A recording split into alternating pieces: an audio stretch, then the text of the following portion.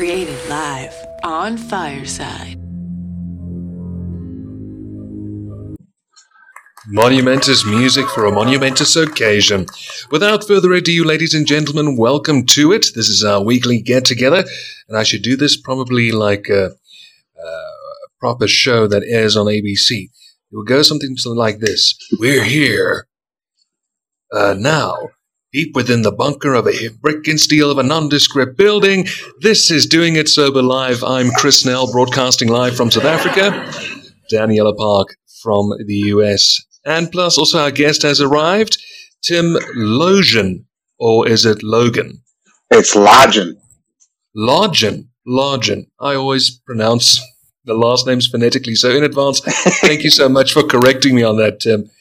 Without further ado, we would like to remind our audience of the following, that because this is a show that deals with addiction, another rather disconcerting dalliance with regards to the above mentioned is the ugly bedfellow of mental illness.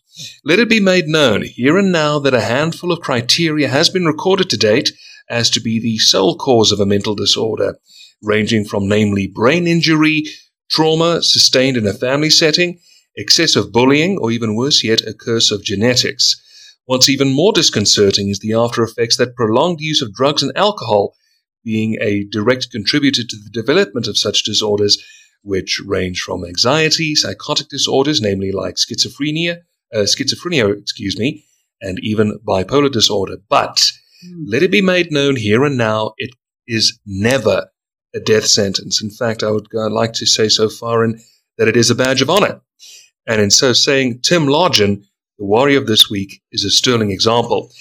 Tim has been through the ringer in his life, but after a particular dramatic event, this man has made it his mission to not become another statistic, but rather a statement, a shining light, and even an axiom for those whom are afflicted and cannot fathom to reach out. In this discussion to follow, we'll discuss his journey from then until late, how fitness plays a pivotal role, and Tim will even bust some myths and fallacies about mental health afflictions that float about our society today. Tim will also be a featured speaker, taking to the stage of the inaugural Empower to Recover conference that is due to premiere in British Columbia this coming November. Tim, welcome, son. Thank you very much for having me. I really appreciate it. I look forward to our chat. As do we. To kick off, brother, tell us about your story, about your drug use and how you came to be diagnosed with bipolar disorder. And are you bipolar type 1 or type 2? I'm type 1. Oh, I see. Yeah, so I grew up in a normal family. And I say normal. My father was a police officer. My mother actually was a professional bodybuilder when I grew up. Oh, wow. Yeah, and this is in the 80s. So in the 80s, women bodybuilders were not common. No, back not at all. then. She was one of the 10 women to ever be featured in magazines back in the 80s. Wow, that's cool. So I guess that's kind of not a normal family, but there was no drugs and alcohol in my house. You know, there was never beer in the refrigerator. There was never drugs around. My mother, she's 73 years old, and I think I've seen her drink a beer 5 times in my entire life. Oh. So it wasn't anything that was always around me. My father would have a drink occasionally at a family function or a get-together. Again, nothing was relevant in my home. Now, my father and mother did get a divorce when I was in first grade. I was 6 or 7 years old. And as a young man growing up, not having your father around, I first thought it was my fault. What did I do? Why did my parents split up? Was I not a good kid? Did I not listen? Did I not clean my room? Did I not get good enough grades? I blamed it all on me.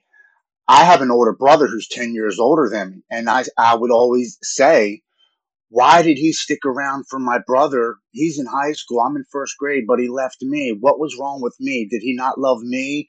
Did he not want to stick around and raise me? He stuck around for my brother. I don't understand. And I never expressed that to my mom. I never asked her why they got a divorce.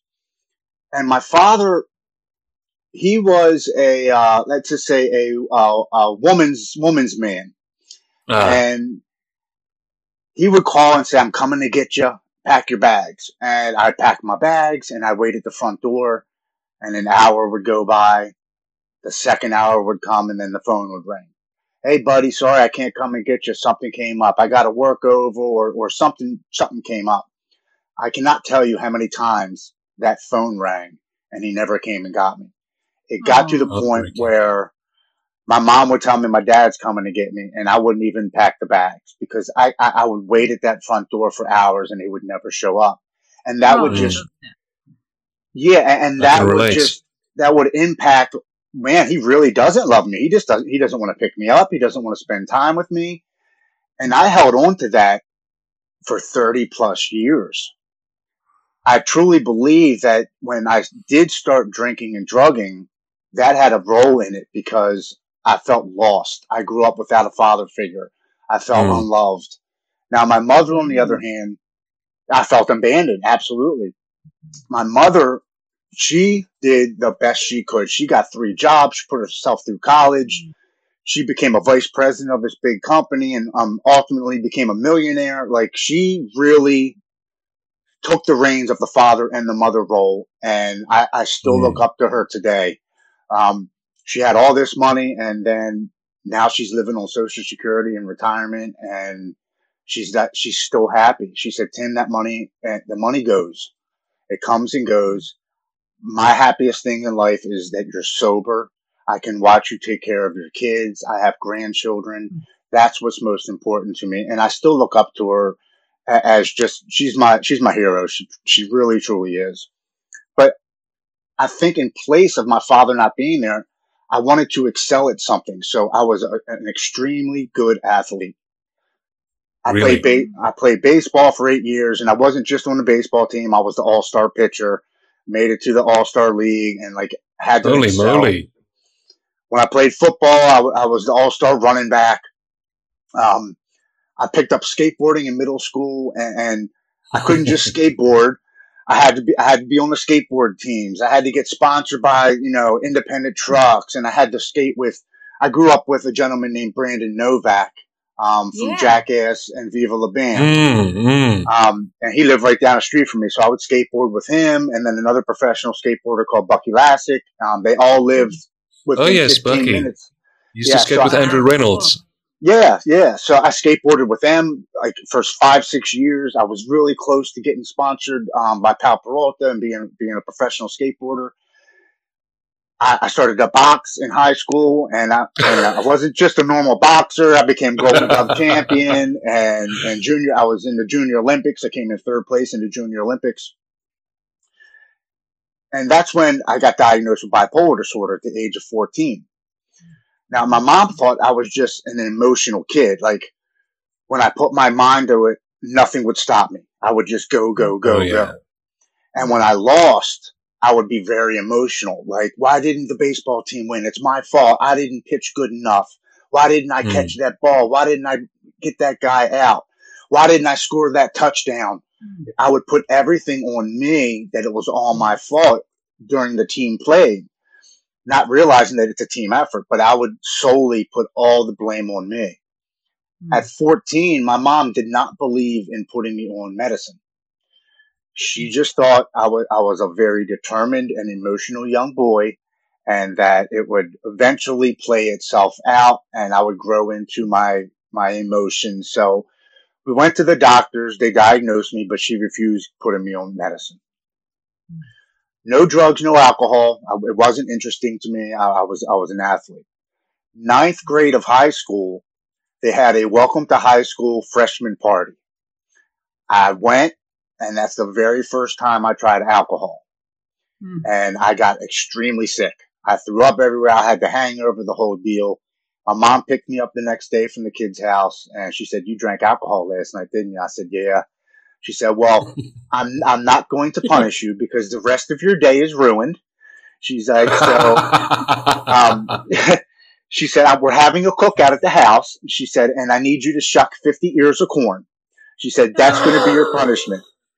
She said, so she gave me a paper bag to shuck the ears of corn, and she gave me a paper bag to get sick, and I did that in the basement.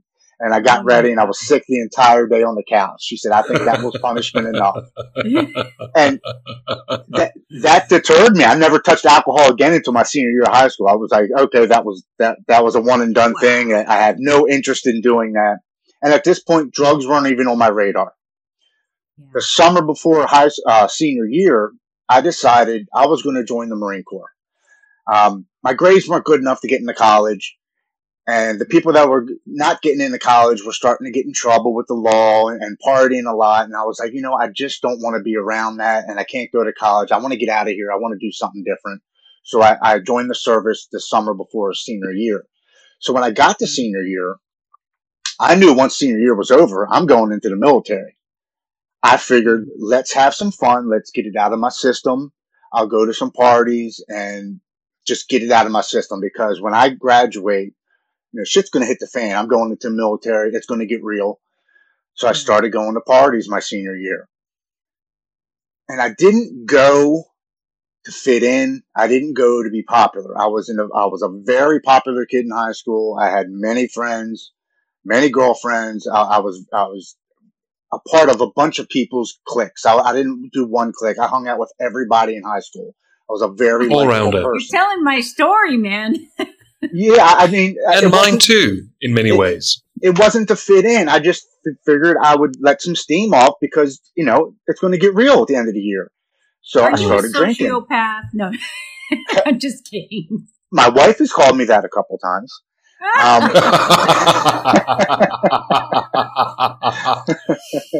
But yeah, I just started going to parties and I started drinking some beer.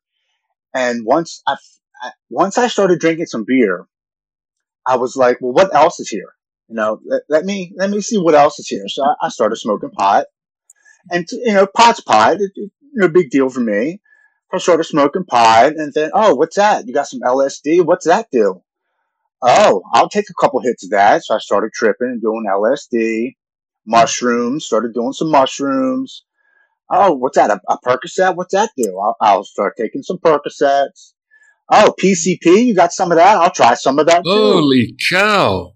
Yeah. Hey, I'm right there with you. That's exactly what happened to me. Let me try that. Sure. Yeah. No, I am so thankful.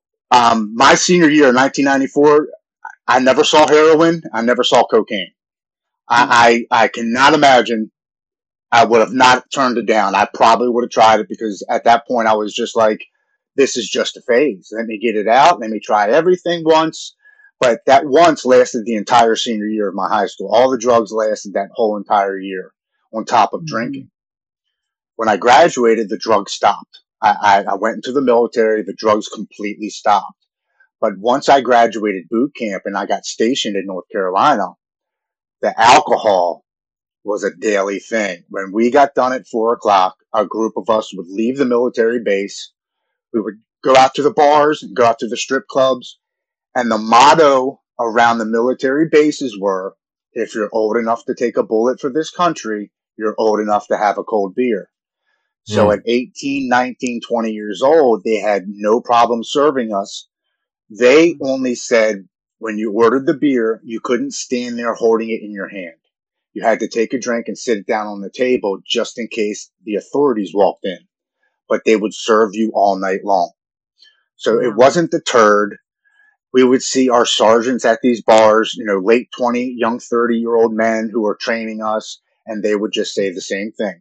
Just make sure you're up at 4 a.m. in the morning to go running and do your training. We don't care how much you party. Just make sure you're up at formation at 4 a.m. So as an 18, 19, 20-year-old man, you're looking up to these older guys who've been doing it 8, 9, 10 years. And you're kind of like, well, this is what we do. We train hard, we drink, we party hard. And that was kind of what was expected. 1995, my unit got deployed to Somalia. Now, it wasn't during wartime. There was no war going on. There was no combat. But we went there for training purposes. And I got to see the aftermath of what war does to a country. And it affected me. It truly did. I didn't think it did until I got home. But once I got home and then got discharged 3 months later, and I'm out of the military, the first month was kind of good. I was like, wow, I can sleep in. I don't have to shave every day. I don't have to put on my uniform every day. I don't have to run 4 or 5 miles today. The first month was kind of like a decompression. I'm out of the military. Let me relax. The second month came, and I kind of had the oh shit factor, man. I got to get a job. I got to get a vehicle. I got to start paying my mom rent because I moved back in with my mom. And what am I going to do? Because now I'm out of the military. The third month came, and I got severely depressed. I wouldn't leave my bedroom. I wouldn't shave. I wouldn't shower. I was drinking every single day. And now, since I'm not having drug tests, I'm smoking pot, and I got my hand on some pain pills. And I'm sitting in my bedroom one day, and I'm lost. I'm like, how did I go from an exceptional athlete to being in the Marines to now I'm completely lost and I have no direction in life and I don't know what I'm going to do. And I'm 20 years old. I'm a young man. What am I going to do? And it overwhelmed me. I didn't have the answers. I was lost. I didn't have a purpose. My only thought was go into my stepfather's armoire and grab his gun and put it in my lap. And that's what I did. I went to my stepfather's armoire and I put it in my lap. And I sat there and I'm looking at it and I'm contemplating using it. And I pick up the phone and call my girlfriend. And I said, hey, I'm bad off. I'm sitting here looking at my stepdad's gun in my lap. I don't know what I'm doing. And she was at my house in 5 minutes and she took it from me. When my mom got home from work, I told my mom something's wrong. I was like, I'm severely depressed. I didn't tell her I just had my stepdad's gun in my lap. She would have freaked out and had me committed and all that. But I told her there's something going on. I'm more depressed than I've ever been in my life. Something's going on. So she made appointments for me. I go to the doctor and they re-diagnosed me with bipolar 1 disorder. And PTSD in 1995 was not a recognized disorder like it is today. You always had the informal term shell shock, but not PTSD. Correct. And I'm sure the government knew of some form of it, but it wasn't allocated PTSD, post-traumatic stress disorder. So there was no way to take care of it. There was no steps on how to take care of it and who to see about it. But I go to the doctors, they re-diagnosed me with bipolar 1, and they're like, okay, we need to put you on medicine. Your highs are way too high and your lows are way too low. And then I started thinking about, as I was growing up when I played sports, how I would train longer than everybody else. I was more focused than everybody else. And then when I lost, I was more sad than everybody else. And they said, yeah, that's your bipolar disorder. You would get focused on something and you would go, go, go, go, go. I'd be first to practice and I'd be the last one to leave, and it was my manic modes. But I guess I was kind of controlling them as a young boy because I was playing sports and I was occupying my time. But now I'm a young 20-year-old man and I've been through some stuff and now I don't know how to deal with it. So the doctors put me on medicine. And I want to say, if you are put on any type of medicine for a mental illness, please be honest with your doctors. If you are drinking or using drugs, please be honest. Don't be ashamed about it. Don't feel guilty. Be honest. I was not honest. I didn't tell them I was drinking every day and smoking pot and taking pain pills when I could. And if mushrooms came around, I'd take some of them. So when they put me on the medicines and I'd go back after 30 days and they weren't working, their only solution was, well, maybe the milligrams are off. Come back in another 30. We'll up the milligrams. Go back in another 30. Oh, well, they're still not working. Well, maybe the medicines we have you on aren't the right ones. Let's put you on these medicines. And that was a cycle that I have been on my entire life from 20 years old up until the age of 44 when I went into rehab. I'd be on medicine. I'd be off medicine. My milligrams would change. The cocktail of medicines that they gave me would change. They could never pinpoint and figure out why these bipolar medicines were not working. And the entire time it was because I was drinking every day and doing drugs. And it didn't matter what cocktails or milligrams they put me on. The medicines were never going to work because of the drugs and alcohol in my system. I never put two and two together until I got sober and went to rehab and started reading and talking to my doctors and finally realizing that's not how the medicines are designed. They're supposed to work with no alcohol and drugs in your system. Right. So for 20 years, I would do the typical, I say bipolar wave. I would take my medicine for 6 to 8 months and then feel great and be like, well, what the hell am I taking these medicines for? I'm just going to throw them out. I feel good. I don't need them. You know, And then why crap. is that? Like, a lot of people, a lot of my girlfriends have bipolar. I mean, pretty much every one of my best friends has bipolar. I don't know, 1 and 2, but they'll think they're okay and they won't take the medicine. Is there something different when you have bipolar that tells you you're okay? It's just kind of an interesting thing, because you know you're not if you go off. You're perfect when you're on it, right? It helps you a lot. Right. You feel normal. You know what I mean? I'm going to say normal Right. because you feel like a normal person. And Yeah. I don't know if it's the disease telling you or if it's your ego telling you, but you're like, I don't need them anymore. I'm doing great. I've been doing great for 6 months. Why should I keep taking these? And you throw them away, Right. you know, and you're not supposed to just stop taking your psych meds. That causes a bunch of problems. And then all of a sudden you find yourself in a deep valley, in a crash, and all of your emotions are out of whack now.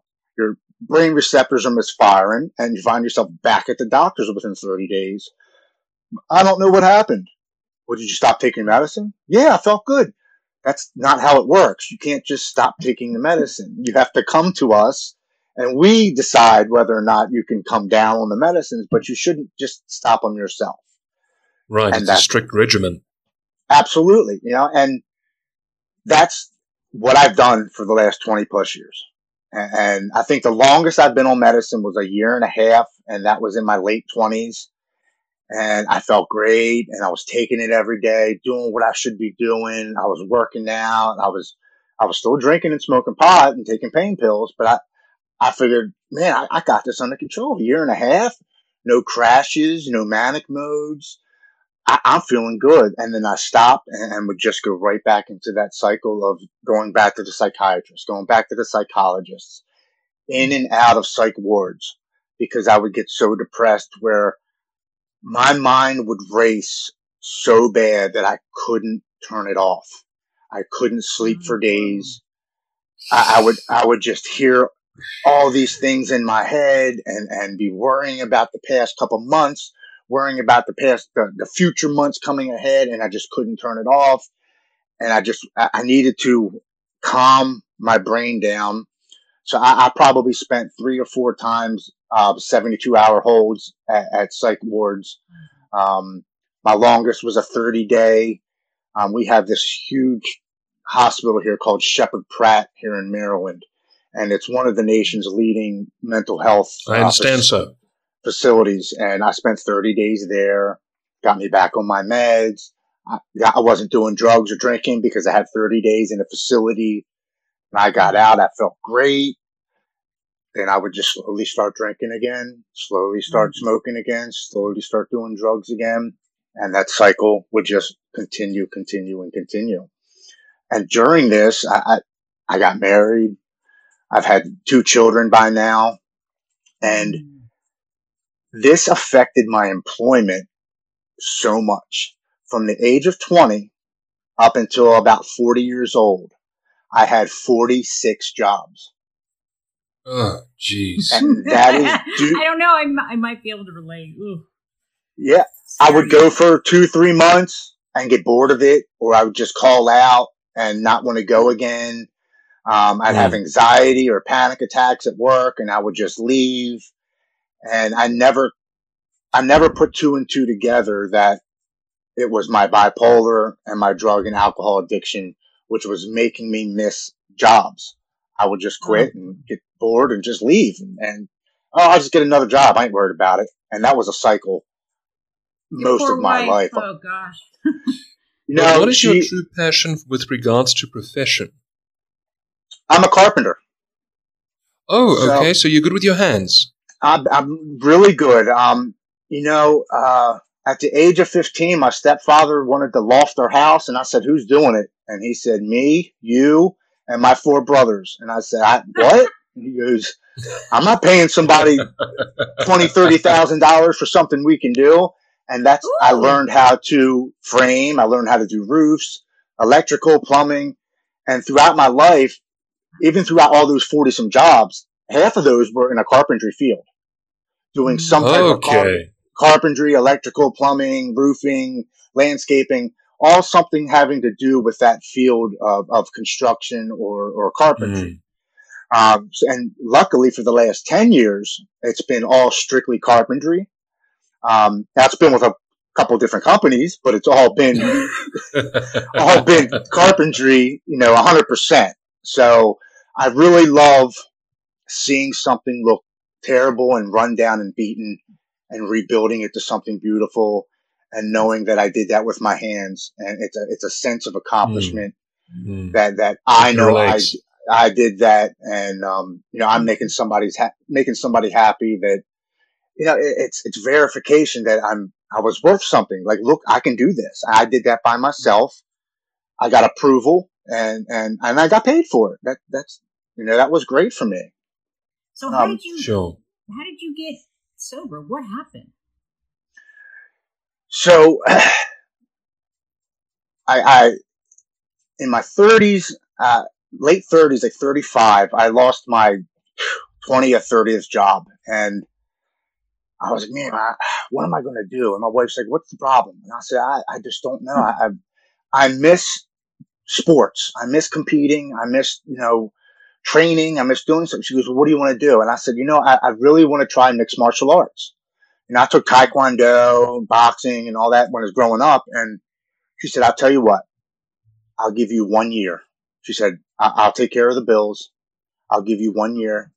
You can go training if that helps you, and we'll see how this goes. And I took a year. I went training. I got fights. I was fighting in Atlantic City, Harrah's Casino in Philadelphia and Baltimore. Wow. I wasn't making a lot of money, like $1,500 a fight, but it was again a sense of accomplishment that, of course, look, I trained. I'm fighting in front of 3,000-4,000 people on TV. Like I felt like something. My last fight, I tore my rotator cuff. I tore my labrum in 3 places, and I come out of the locker room and I can't lift my arm. My wife's like, "What's wrong?" She knew something was wrong. I was like, "I can't move my arm." And she said, "Are you kidding me?" And I said, "No." She said, "You're done. That's it." She said, "You're 35. She's like, "That's it." She's like, "You got it out of your system. We have to go to the doctor now." So I go to the doctor and surely I needed surgery. So I had to have major surgery, and that was, I've had 7 surgeries. That was the worst, most painful surgery I think I've ever had. The rehab time was, I believe it was almost 10 months, but that started a pain pill prescription addiction from my doctors. And I'm 46, so 35, that's 11 years ago. They didn't have in place, thank God, what they do now, where they only give you a certain amount and then you have to go see a pain management clinic and they have to do all their assessments and all that. 10, 11 years ago, I would just go in every 30 days and say, it still hurts. Okay. And they would just fill my prescription. And it started off with hydrocodones, and they would give me 5-10 milligrams. I'd go in after 30 days. The hydrocodones are okay, but they really don't take the pain away. Okay, well, we'll switch you to Percocets. I'd go back another 30 days. Well, I like the Percocets, but they make my stomach all messed up. They give me cramps in my stomach, and I just don't like them. Okay, well, we'll switch you back to hydrocodones, but we'll make them 10 milligrams. We'll up the milligram. Yeah. And I would do that for about 6 months. And then finally, they said, you know what? We're just going to put you on oxys. And we're going to give you 20 milligram oxys, and that should do it. That should do the trick. As every good addict, I wouldn't take 1 oxy every 4 hours. I would take 2 to 3 every 4 hours. I would finish my prescription 2 weeks early and then have to call my buddies to go out to the street to get me pain pills until my doctor would fill in my prescription at the end of the month. Yeah. I was drinking 12 beers on top of this every single day. So I've taken 8 to 10, 20 milligram oxys, 12 pack of beer, and smoking pot. And it got to a point where I got scared. I was sitting on my bed and I was like, this is how somebody dies. I am going to take this tonight and drink my beer, and I may not wake up tomorrow morning. And I don't want to do that. If I'm going to die an addict or an alcoholic, I'm going to do it myself. And I reach over on my nightstand and I opened my bottle of oxys. I had 18 20 milligram bottle in my bottle, and I took all 18 of them. And I go out into the living room and I drink a 12 pack of beer within like an hour. And I go and lay down in the bed and I say, please don't let me wake up. I just want the pain to go away. I can't do this anymore. And I fell asleep and I woke up the next day. And I remember getting up and being like, oh my God, I woke up. And I go into the bathroom where my refill of 30 was sitting on the counter. And I open up the bottle and I pour all 30 of them down the toilet. And I look myself in the mirror and I said, I said, don't forget how bad this is going to feel, because we never want to do this again. Don't forget this feeling. And for the next 10 days, I was the sickest I think I've ever been in my entire life. The insomnia, the nausea, the racing thoughts, the throwing up, the going to the bathroom, the jitters, the shakes, the cold, like feeling like I have a cold, a fever, the whole thing. But every morning when I woke up for those 10 days, I looked in the mirror crying and just looking like somebody beat me with a baseball bat. And I said, don't forget this feeling. We never want to do this again. And that was the last time I took pain medicine. It's been 8 years since I've taken a pain pill, and I was able to stop that on my own. Thank God. Once those 10 days went away, I was still down. I was still depressed, and I was still drinking every day. I was still smoking pot, but the pain pills have gone away. So I got to go for a ride. I got to clear my head. So I get in my truck and I go, and we have this beautiful reservoir down here where people go hiking and picnicking and walk their dogs. And it's right on the water. You can take your boat out and go fishing. And I'm driving through the park and I get to this tree where, my senior year of high school, my best friend unfortunately lost control of his car and hit the tree and lost his life at the age of 18. Oh, my stars. At this tree, his parents set up a little visual. There's a picture of him hanging on the tree. There's a book that's still there today. And this is December 27th, 2 days after Christmas, 1996, when he passed away. So this is March 16th, 2017, when I take this ride 21 years later. And I stop at this tree and I get out and I'm like, Bill, I need help. I'm an alcoholic. I'm an addict. I don't know why I'm here. I don't know what my purpose is. I'm lost. Please just send me a sign that I'm not alone, that there's something out there, because I had no faith in anything. I thought, why, if there was a God, why would somebody like me have to go through all this heartache and pain and addiction and mental illness if there was such a God? So I had no faith whatsoever. And I said, please just send me a sign. I just need to know that there's something out there other than myself.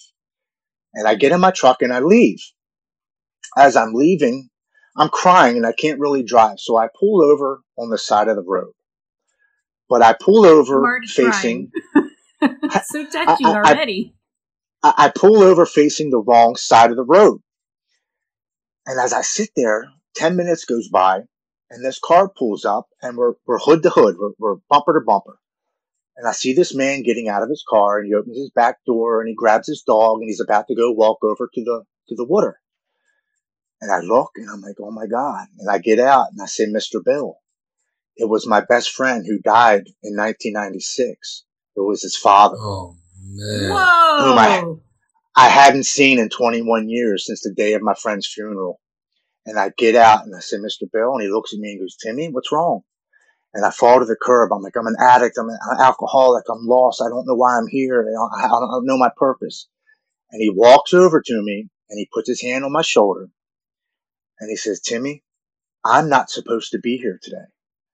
I'm supposed to be in South Carolina on the family reunion trip. My wife came to me in a dream last night and told me to come here at 10 a.m. this morning to walk the dog. I believe I was sent here to see you. And I said, Mr. Bill, I just stopped at Billy's tree and I asked him for a sign, and then you showed up 10 minutes later. And we hugged, and he said, everything's going to be okay. As I'm leaving the park, I have this for about 5 to 10 minutes. Wow, everything's going to be okay. I'm going to be all right. And then my addictive personality steps in and says, you're right. You are going to be all right. So you don't have to stop drinking because now you're being watched and protected. Nothing is going to happen to you. So for the next 4 years, I drank the most alcohol I have ever drank in my entire life. The beer wasn't enough. The beer didn't do it anymore. So I had the bright idea to switch over to whiskey. And the way that I think, I didn't want to buy a big bottle of whiskey. I bought the miniatures so I could drink them and throw them away and forget how much I was drinking. I could hide them and stash them and go get them when I wanted them and drink them throughout the day. And it got to the point where the year as I went into rehab, I was drinking 25 to 30 Fireball miniatures every single day. One miniature is 2.5 shots. So 2.5 times 25 or 30. I was drinking upwards of 60, 70, sometimes 80 shots of Fireball whiskey every single day for over a year and a half. I was absolutely killing myself, and I didn't realize it. I get a brand new truck, and I'm leaving the liquor store after picking up my sleeve of Fireball, and I hit something. And I still to this day have no idea what I hit. I honestly don't. But I remember walking in the front door and telling my wife, I hit something. I'm going to bed. I'll deal with it tomorrow. And I go to bed. I wake up the next morning like every good alcoholic. Good morning. I'm going to the store. Do you need some milk and bread and water? And she looks at me and she's like, how are you going to do that? And I said, in my new truck in the driveway. And she says, Tim, go look at your vehicle. And I go outside. My passenger mirror is gone. It's like off the truck. It's not even there anymore. And my right front tire is smashed in and hanging off the rim. And I'm sitting there looking at my truck. I don't even know how I drove it home. And I'm looking at it, and she pops her head out the door, and she says, you have no idea what you hit last night, do you? I said, no, I don't remember. And she said, Tim, you could have killed yourself. You could have killed somebody else. You can't stay here anymore. You have to leave and figure this out. I don't want you around the kids. You have to leave and figure this out. So I go in and pack some clothes, and I call my friend. I'm like, hey, buddy, can I come over to your house for a couple of days? Let things blow over. She'll let me back in a couple of days. Let things cool down, and she'll be okay in a couple of days. And he says, yeah. So I call AAA. They come over. They put a spare tire on my car, and off I go to my buddy's house. And when I get there, he's like, well, your wife kicked you out, and we really got nothing else to do. We might as well go to the bar because, now you got a reason to drink because your wife done kicked you out. Sounds like a great idea, buddy. Let's go. Because now I have a real good reason to drink. My wife just kicked me out. Shit. So I go to the bar, and this is less than 12 hours later. This is like maybe 10 hours later after waking up. And as I'm leaving the bar, I rear end somebody at the red light. Shit. And I get out, and I look at the guy, and luckily he had a tow hitch on his truck. His truck was fine. But now the front of my bumper of my truck's all smashed in. So I get out and I'm like, are you okay? He goes, yeah, I'm okay. I said, well, your truck's okay. You're okay. I'm out of here. And I slapped him on his back and I jumped in my truck and I took off because I knew I was going to jail. I was completely smashed. I get to my buddy's house and I'm like, man, I cannot stay here.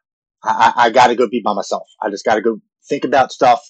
I'm leaving. So I leave his house and I go to, one of those parking rides where people park during the day and grab a train and go to work.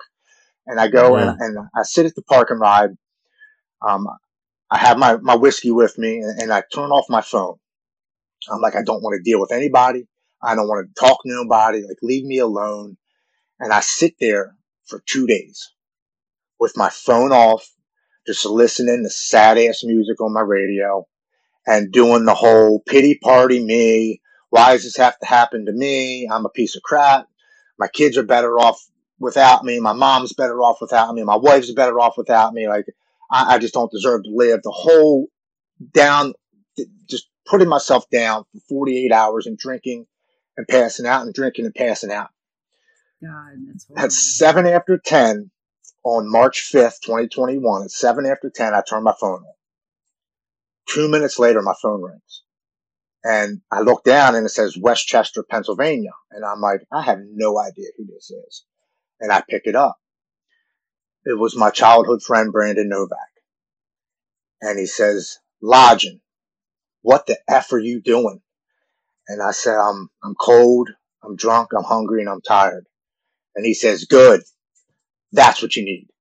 He's like, I just got off the phone with your wife and your mom. He goes, I got a plane ticket set for you this evening to go down to West Palm Beach, Florida. I want you to go down to Banyan Treatment Centers and get the help you need. He's like, just do me a favor. Call me when you pass security because I want to make sure your ass is getting on the plane and you're not going to catch a cab out of the airport and leave. I said, okay. I'll go. And I hang up the phone and I'm not really sure. I'm just kind of agreeing with him on the phone, and I hung up.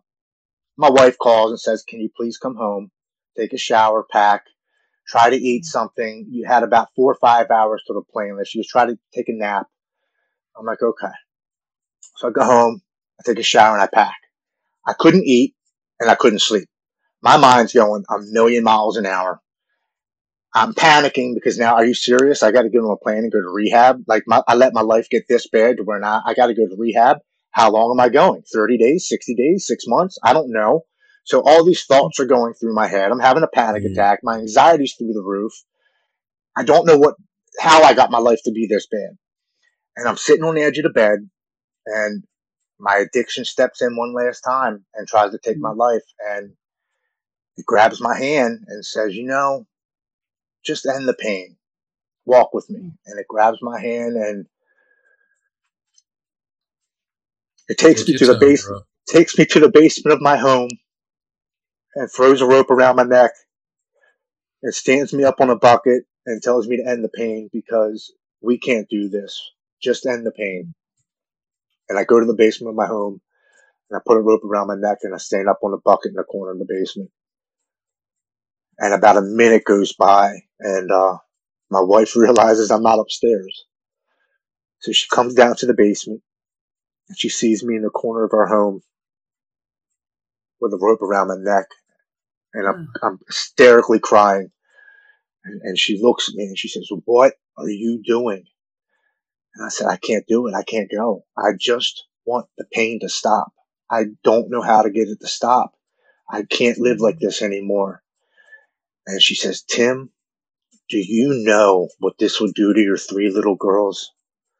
Please get down and get on that plane. Everything will be okay. Just please get down and get on that plane. And 30 seconds go by maybe, and I take the rope from around my neck and I fall to the floor and I sit there and cry for about 10 minutes. And I go upstairs and I call my friend. I say, hey, Brandon, I got to get on that plane tonight. If I don't get on that plane tonight, this disease is going to kill me. And I don't want to die. And all he says is, I'm proud of you. I love you. Call me when you pass security. So my mom picks me up and takes me to the airport. I pass security. I call him. I say, hey, I got about 30 minutes till the plane leaves. Just want to let you know I'm past security and I'm at the boarding, getting ready to board in about 30 minutes. And he says, I love you. I'm proud of you. You're about to get back everything you've lost times 10. And he hangs up the phone.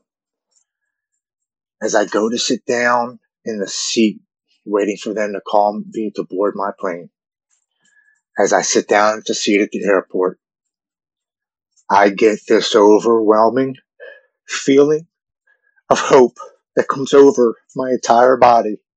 It washed over me like a warm blanket that I've never felt in my entire life. At that exact moment, my panic left my body, my depression, my worry, my anxiety. It was a calming, warm feeling that I've never felt before.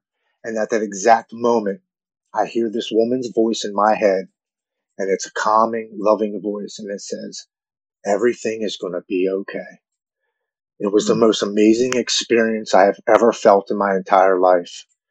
It was at that moment that I knew at the age of 44 years old that I was finally going to get the help that I needed to save my life. It changed my mind immediately. I went from worry and doubt to hope and let's do this. Let's go. When I got to rehab, I didn't miss any meetings. I journaled. I did all the homework that they asked me to do. I went to extra meetings for veterans and first responders. I spoke. I shared. I did everything that they asked me to do. I started working out with a personal trainer Monday, Wednesday, and Fridays. I changed my diet. I got faith. I started to believe in a power greater than myself that could restore me to sanity. I actually started to believe that there was something else out there. It changed my life. What I truly believe, I had a spiritual experience in that airport. I've never felt anything like that before. And I don't want to waste that. I don't want to act like that didn't happen. It was a gift given to me. And it has made me realize how precious this gift of life is that we have. How most of us take it for granted every single day. I was always that half glass empty. Where the hell's the rest of my drink? Why isn't there ice cubes in it? Where is it at? Now I am just so thankful that there's something in the cup to thirst my quench, or to quench my thirst. I'm just so thankful that I'm able to wake up in the morning. I'm so thankful that, people say, I got to go to work today. I got to take the garbage out. I got to go to the gym.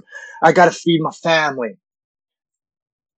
I get to go to the gym. I get to go to work. I get to take the trash out at my house. I get to feed my family. I get to do these things every single day. I am so grateful to have a second chance in life. And in the beginning, I did say, why 27 years? Why did I have to go through 27 years? And then it dawned on me, 27 years, it didn't happen to me. It happened for me. So that I truly understand the gift of life and how precious this is. And I was like, you know what? I have to give back. What was so freely given to me was a second chance at life. And I needed other people to know that they're not alone.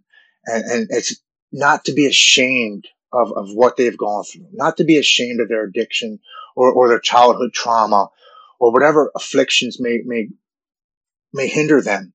It's not a shameful thing. And they're not alone. So many people, if not everyone, is dealing with something every single day. The more that we share, the one person that we could help is one person less that we could possibly lose to mental health or addiction. My third month in, I decided to do a podcast. I started following podcasts. I started following mental health pages, and I was like, well, I was listening to them, and I said, I think I'm going to try to just get on one and share my story. I think it would help me.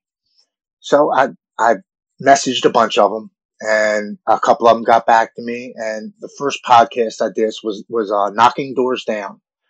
And I got on there and I did it, and I felt good. I felt, I shared. And if this could just help one person, I think maybe I did my job. I think I did something purposeful with my life and meaningful, and not an ego-driven thing. It was actually a genuine thing that I wanted to do just to give back. 4 days after the podcast airs, so I did it, and it was like 2 weeks later, and then it aired.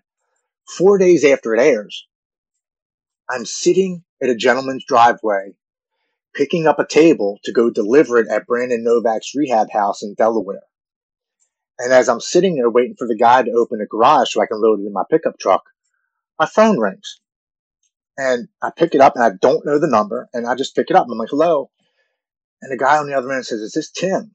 And I said, yeah, this is Tim. Who's this? And he said, this is Tony. I'm like, I don't know Tony, man. I'm sorry. And he's like, Tony from the Marine Corps, 1995. This is last year, 2021. And I'm like, yeah, man. What? I was like, how'd you get my number? He said, I got it off of Facebook. I hope you don't mind that I called. I said, no. How you doing, man? What's going on? He said, I'm not doing good at all. He said, I've been addicted to pain pills for 18 years. He said, I've lost jobs. He goes, I'm on my third marriage. He said, I've lost my houses, my jobs, my cars. I've lost everything. He said, I had to call you. He said, because 4 days ago, he goes, I listened to your podcast that aired. Wow. He's like, he goes, I have 4 days sober after 18 years. He said, he said, you instilled hope in me. You instilled the fact that I could make a life change and that I could get through this, that I wasn't alone, that other people suffer. And I just needed to call you and personally thank you that you touched me and you've given me the strength to do this. And I said, where do you live? He goes, I live in Ohio. I live in Maryland, and as I hung up, I was crying for like 10 minutes. I said, wow. I can imagine. I just reached somebody in Ohio, and I'm in Maryland from doing one podcast. Not only did I reach one person, I had personally known this person and served within the Marine Corps. How many more people could I reach if I continue to do these podcasts? How many more people's lives could I impact if I share my story with authenticity and truth and let them know that they're not alone? I speak to him every 2 weeks since then. He's coming up on 7.5 months sober. Oh, that's great. God's working. So that's, I was like, you know what? I'm just going to do podcasts. So I started messaging. And you got today, right now, this is my 57th podcast this year. Oh, man. Yeah. That's so amazing. You I have know in my a story. You have a great story because you have so much depth and weight in the spiritual experience that is so touching. And it's so, not only is it a miraculous thing, but it's so evident that when you turned your life over and just simply the one thing, because I know it happened to me too, when I asked for help, I was given all these gifts, and those kind of stories I have as well. And they're just, these things don't happen. They just don't. And they do when you're there and you're aware and you keep sending out your message, and, you're incredible. And I'm so thankful that I think I asked you to come on the show. So I got lucky because you've been awesome. Blessed. It's to say my life has changed 1,000 times in 18 months would be an understatement.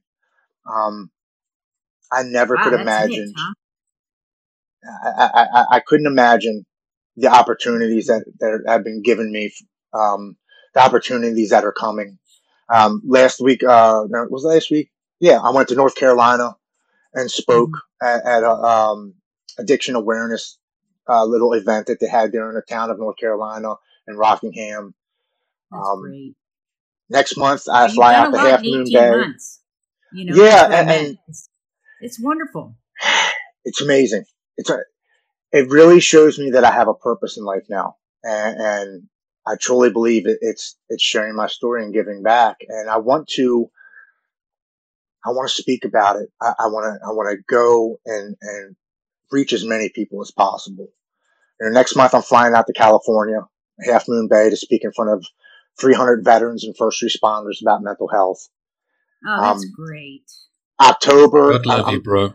I'm getting on a phone call tomorrow with a lady from Las Vegas. She's having a men's mental health summit in Las Vegas at the MGM Grand.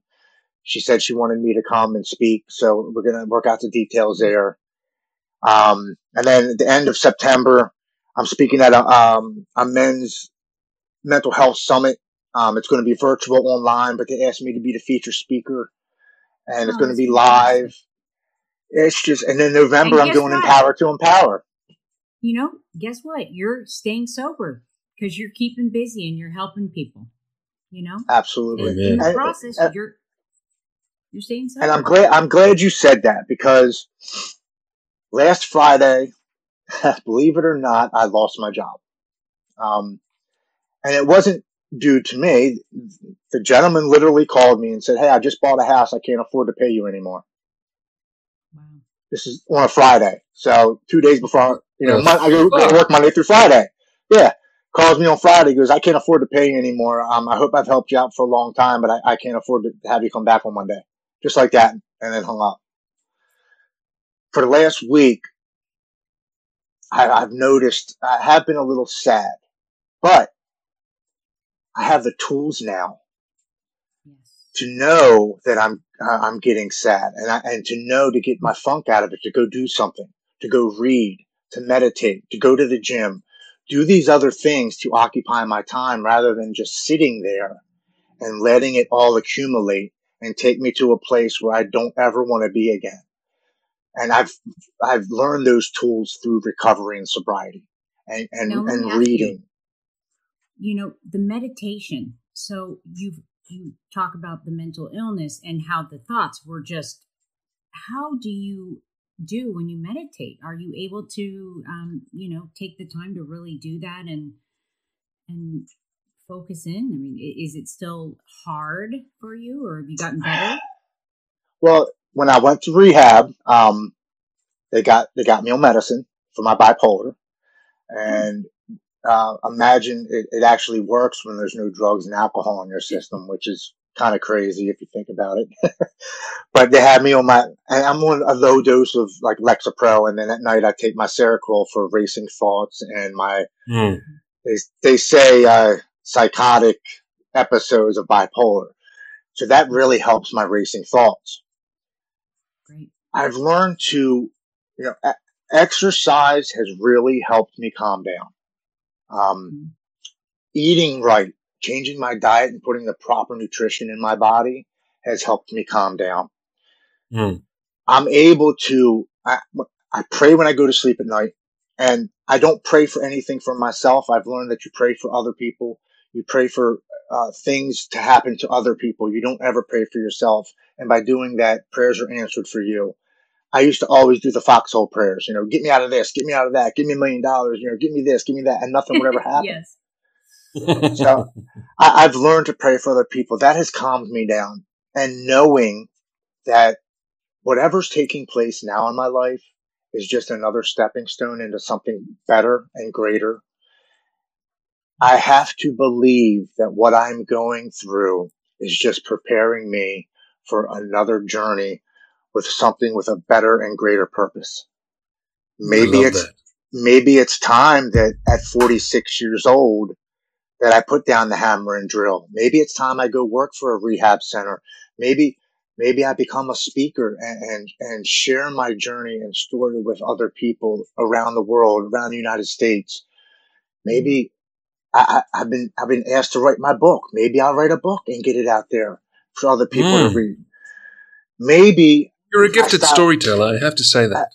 Thank you. Maybe I stop worrying about myself and start doing something that is right in here, not up in here.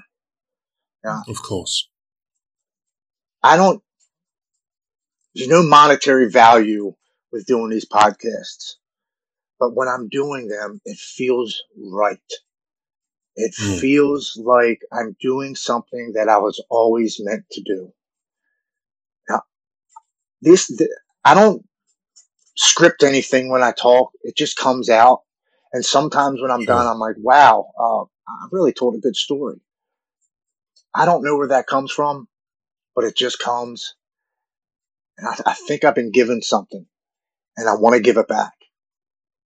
And I don't expect anything back from it. I don't expect anything back from it. And I think that's the best gift that I've been given. I'm humbled. My ego's been taken from me. I still got a little ego. I like going to the gym and looking good, but I'm not ego driven. The things that I do are not for me. They're to help other people. And I think when you're doing something for the right things, when you put out good, it comes back. And I never, ever believed that in my addiction, because I was always, why do I have such bad luck? Well, what are you putting out there? Sure. That's a very mature question. I was an asshole. You know what I mean? And But weren't we all? Thank God I God was bless never. your wife. She's Yeah, a I was good just going to say woman. that. Thank God I was never physically abusive to my family, but I sure as shit was verbally abusive. I said the meanest, nastiest things to the people I love the most. And when I got home from rehab, I have three daughters, 23, 14, and 11. And when I got home from rehab, my oldest was still living home and she didn't talk to me. And I'm like, I just got home from rehab. I just did 32 days, look at me. And my wife's like, Tim, you drank her entire life. You're not going to repair this in 32 days of rehab. She needs to see action. You need to start going to your meetings. You need to get a sponsor. You need to start living the steps. 2 months goes by, 3 months, 4 months, 5 months goes by, 6 months goes by, still nothing. She'd just come in the house and walk up the steps. Not even hi, Dad, not hello, wouldn't even look at me. Finally, on my 9th month of sobriety, I just happened to get a text message, and it was from my oldest daughter. And she says, Dad, I just want you to know how proud I am of you. Thank you for giving me the time to heal, because I know you were healing too. And I haven't told you, but I love you so much, and I'm so proud of you for everything you're doing. Man, I cried for like 20 minutes. I text my wife. I sent her the message. She said, your daughter sent that to you? I said, I know, right? She said, Tim, honestly, I thought that would never happen. She said, that is so awesome. And me and my daughter now, she's moved out, but we speak 2-3 times a week. We have a relationship that we've never had before. She said, Dad, I have to be honest with you. When I used to see girls with their fathers, it would make me cry because I used to see their relationships. She said, and we didn't have that relationship like that. She said, I was good when she was a small child. When she got to become a teenager and started dating boys, I was a complete monster. She said, we never had that relationship. She said, I'm so thankful to have my daddy back. And I have 2 little grandsons now. I have a 4-year-old grandson and a 3-month-old grandson. And she texted, congratulations, man. Thank you. She called me the other day. She said, you know what I'm so thankful for? She said that my little boys will have somebody to look up to, that they can come to when their time of need. And she said, and I'm really proud that they'll never see you drink or drunk. And I know you're not supposed to say never, ever, never, ever. But if I have anything to do with it, I personally never, ever want to pick up again. I don't want to pick up again. I don't see anything good happening, and I don't want to lose everything that I've gained. I've lost way too much, almost up into including my life. And I know if I go back there, it's in the parking lot waiting for me. It's doing push-ups. It's getting stronger. It's waiting behind that bush, is waiting for me to come out, and it's going to take me. And I don't want that to happen. So I'm going to do everything that I can to make sure that that never happens again. And I can show those 2 young men that no matter what happens to you in your life, no matter how many times you get knocked down, you can get back up. As long as you get back up and keep going, everything is going to be okay. Alcohol and drugs promised and took everything from me. And I'm coming for everything that they took and promised. I'm coming for all of it. And I'm not going to stop. Oh, yeah. With interest. Tim, this is really, and I think Daniela would agree, you've given us the best episode out of an entire catalog this entire year. Oh. Congratulations on what you have achieved. And just from my side personally, all my family come from law enforcement and military. Thank you for your service to the country from which you hail. Thank you for being transparent in your story. We wish you nothing shy, but all the blessed in your endeavors going forward. And please don't stop. Please don't stop. The best is yet to come. Ladies and gentlemen, this has been really an emotional episode this week. Again, thanks to our guest, Tim Largent. Tim, before we log off, I do a solo show. Would you like to come and make an appearance on it? Absolutely. I'll send you the deets after the show. Yeah. This has been Doing It Sober Live. Thank you for those who have tuned into the live stream. If you've missed out, you can always catch up on demand on Apple Podcasts and Spotify. And if there's something to be taken away from this, we all have stories that may seem in premise inherently different, but in fact, it's inherently the same. The common thread is we're doing life sober. God bless to you all. I'm Chris Nell, Daniela Park here beside me. We'll see you next week. Bye-bye. Thank you very much.